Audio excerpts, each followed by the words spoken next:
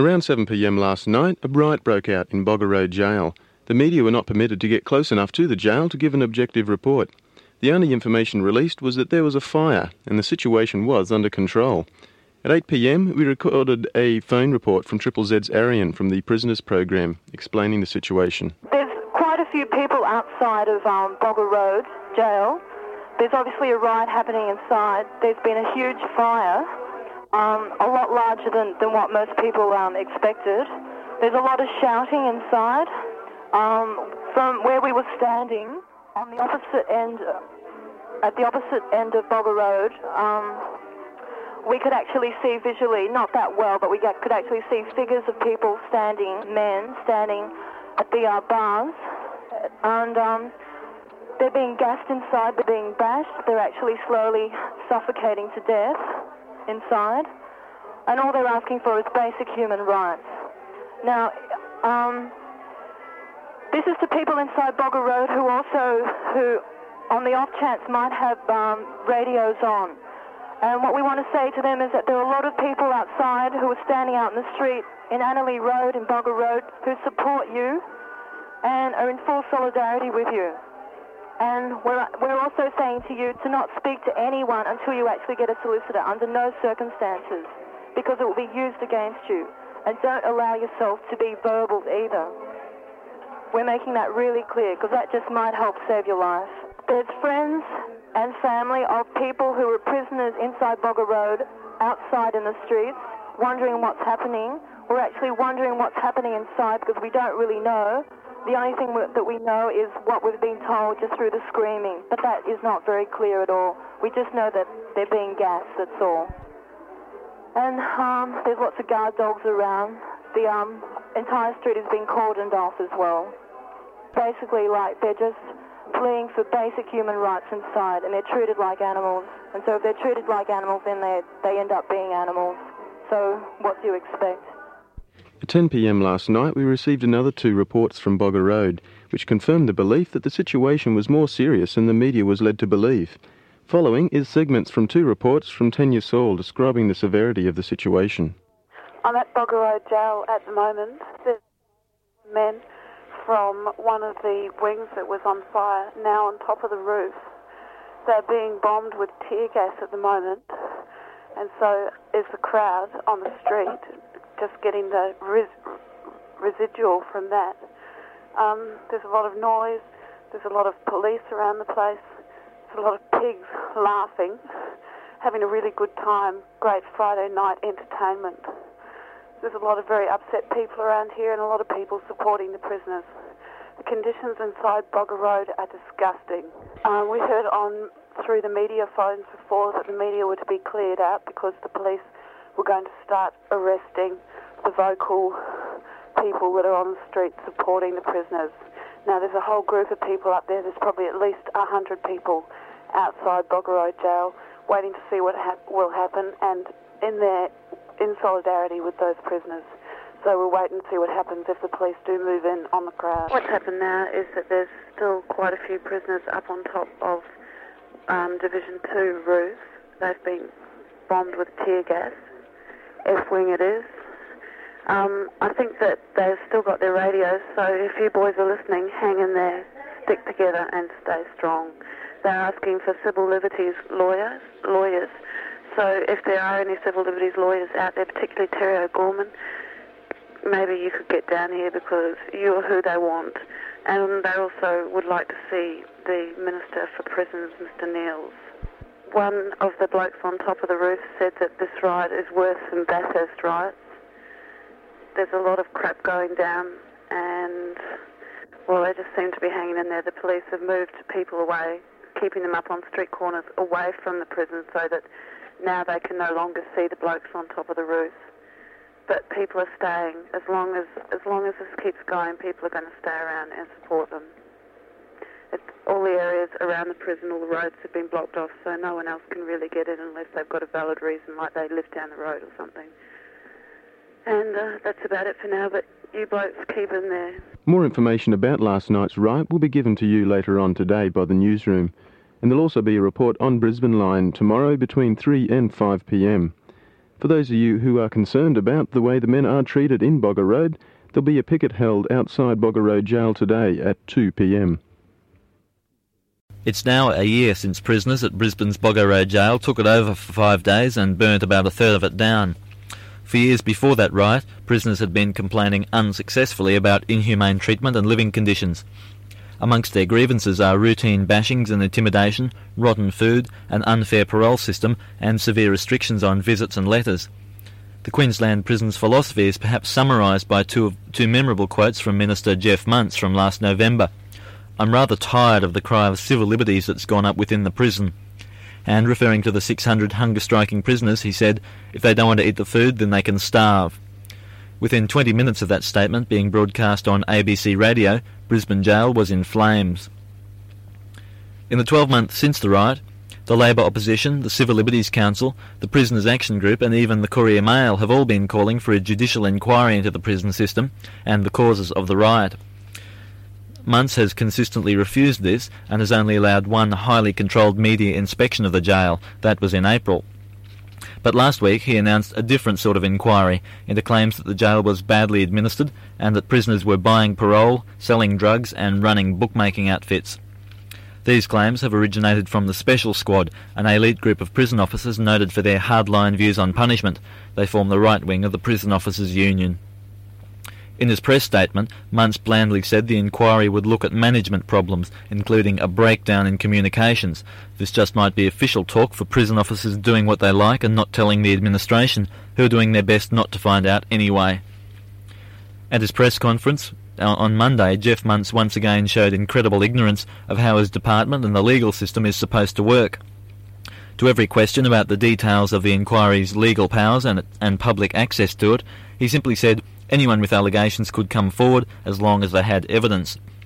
When asked why it was simply a departmental inquiry and not a judicial hearing or even a public hearing, the Minister just said, because it's not, and because it's not necessary. But he did stress it would be an independent inquiry under the leadership of career public servant Sir David Longland. Sir David Longland will make recommendations, and certainly if those recommendations, I feel they're the correct ones, they'll be implemented straight away. You keep talking malfunction, Minister, but are we talking about bent prison officers who aren't... No, I'm not talking about bent prison officers at all. No, I'm not talking about bent prison officers at all. I repeat, I have the greatest confidence in the prison officers within the Queensland system.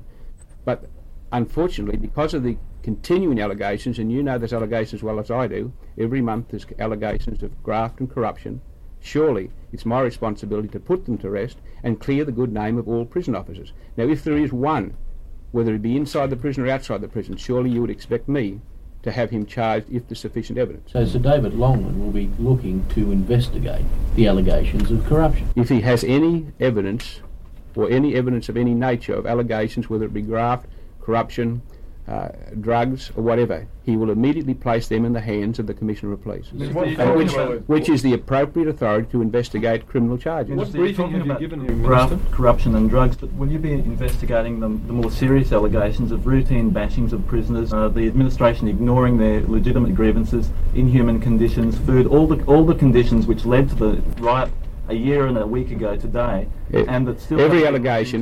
Every allegation placed before the Commission will be investigated. And what will he have the power of subpoena? He doesn't need the power of subpoena at this stage. Surely, if he has any evidence of corruption of a criminal nature, the right department authority to place that before is the Commissioner of Police. Nobody could argue that. If allegations are made against a certain person, say a prison officer, will this inquiry have the power to then call that prison officer before the inquiry? No, if there's any evidence of those allegations, surely we can all make allegations. Anybody can make allegations, but there has to be some proof and some evidence. Isn't that the police's job? Will prisoners be given the protection of anonymity if they have claims to make against warders, for example, or will they be forced to go public? Not at all. I don't know what. Just don't quite get your point. One of the problems in the past has been that the prisoners are afraid to make allegations against warders, for example, because of the possibility of recrimination. Are you going to afford them some protection so that they can... There's no No, I said if anybody has allegations to make, they should have proof to make those allegations. But isn't that you know, you can't the inquiry? You can't make allegations against an individual or somebody else unless you've got some proof, and surely that's fair enough. Isn't that what inquiries and police forces are for? Is there any other question? So will Sir David go into the prison and take submissions from prisoners? Minister, are you going to answer that question or not? I've told you what I thought. Will Sir David go into the prison and answer those questions? Are there any other questions? Yes, will Sir David hear from prisoners? What's wrong with that question? Is that not good enough to be answered? Is this political censorship? That's what I want to know. Is it? It's censorship where you come from, that's for sure. Well, you could answer that question, Minister, David would go into the perfectly reasonable question. Well, if it comes from you, I would, yeah. Why? What's that again? Will Sir David go into the prison to conduct his inquiry? Sir David will have access to the prison, that's for sure, yeah. That's an element of it. I didn't think you'd need to ask that, really. How could he conduct an inquiry if he didn't go into the prison? Pretty stupid question, really. What guarantees that's no reflection on you, but it's reflection on somebody else. What guarantees will the inquiry be able to give to prisoners who give evidence that they won't suffer any form of retribution once they get back inside the prison system? They can make the allegations they've made in the past to Sir David through correspondence, if they so wish. But I can through correspondence. Won't be able to afford them any protection, though. No, they've got the protection of the Brisbane prison of the prison system, and it's as I said, it's the best in Australia, and I would even say it's probably the best in the world. This investigation may not be able to get to the bottom of it because prisoners will be too frightened to come forward and give their evidence. Yes, I'm not greatly concerned about the prisoners. I'm concerned about the prison officers, number one, and I'm also concerned about the security of the public, the humane treatment of prisoners, and their rehabilitation. And their number one priority in any prison system is the security outside the prison, and that's your friends and my friends and your family and my family. Wouldn't it be it's not a public open inquiry. Well, why not? Because it's not. Because it's not. It's Minister, you're obviously not interested in the allegations by prisoners. Isn't this just a whitewash? One of the many questions that Jeff Muntz refused to answer. The suggestion that this inquiry will be a whitewash has come from a number of quarters: senior prison officers, the Prisoners Action Group, the Council for Civil Liberties and the Courier Mail. Since that press conference, Muntz has been forced to concede that prisoners will be able to appear anonymously before the inquiry. All the same, few people are confident that it will take prisoners or their grievances seriously. Muntz and the Prisons Department have already published a report into the causes of the riot last November. They blamed agitators inside and outside the jail, including Triple Z and the Prisoners Action Group. On Monday, Muntz showed that he was confident all allegations would be proven false. He stressed more than once that he had total confidence in the prison officers, but the inquiry was nevertheless needed to clear their good names. So what will come out of this inquiry, which will start almost immediately and report by next March or April? Amanda Collins is talking to Terry O'Gorman, President of the Council for Civil Liberties. Well, it appears that many of the allegations to be investigated have been uncovered by the prison's emergency squad. How do you think that will affect the terms of the inquiry? Well, recent royal commissions in Australia show that the terms of reference make or break an inquiry.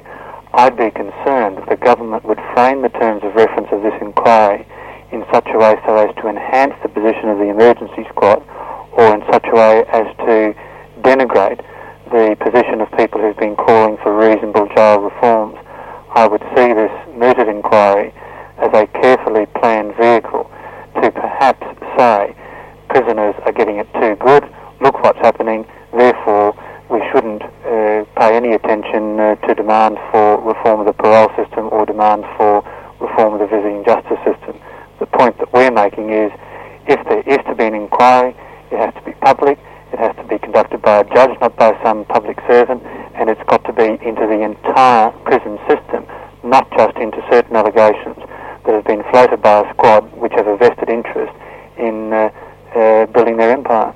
If this sort of inquiry goes ahead, do you think that the sort of public inquiry that the Council for Civil Liberties has been calling for over a year now will be pushed even further into the distance? Well, that's a very big risk, you see. If the terms of reference of this mooted inquiry are just into the allegations of prisoners buying parole, it will push the cause that we've been arguing right into the background, and I think that is really quite deliberate on the part of the people who've got the emergency squad allegations to this stage. That's why we're saying that the inquiry has got to be wide enough, not just to look into the allegations of prisoners barring parole, because that's looking at something in a vacuum.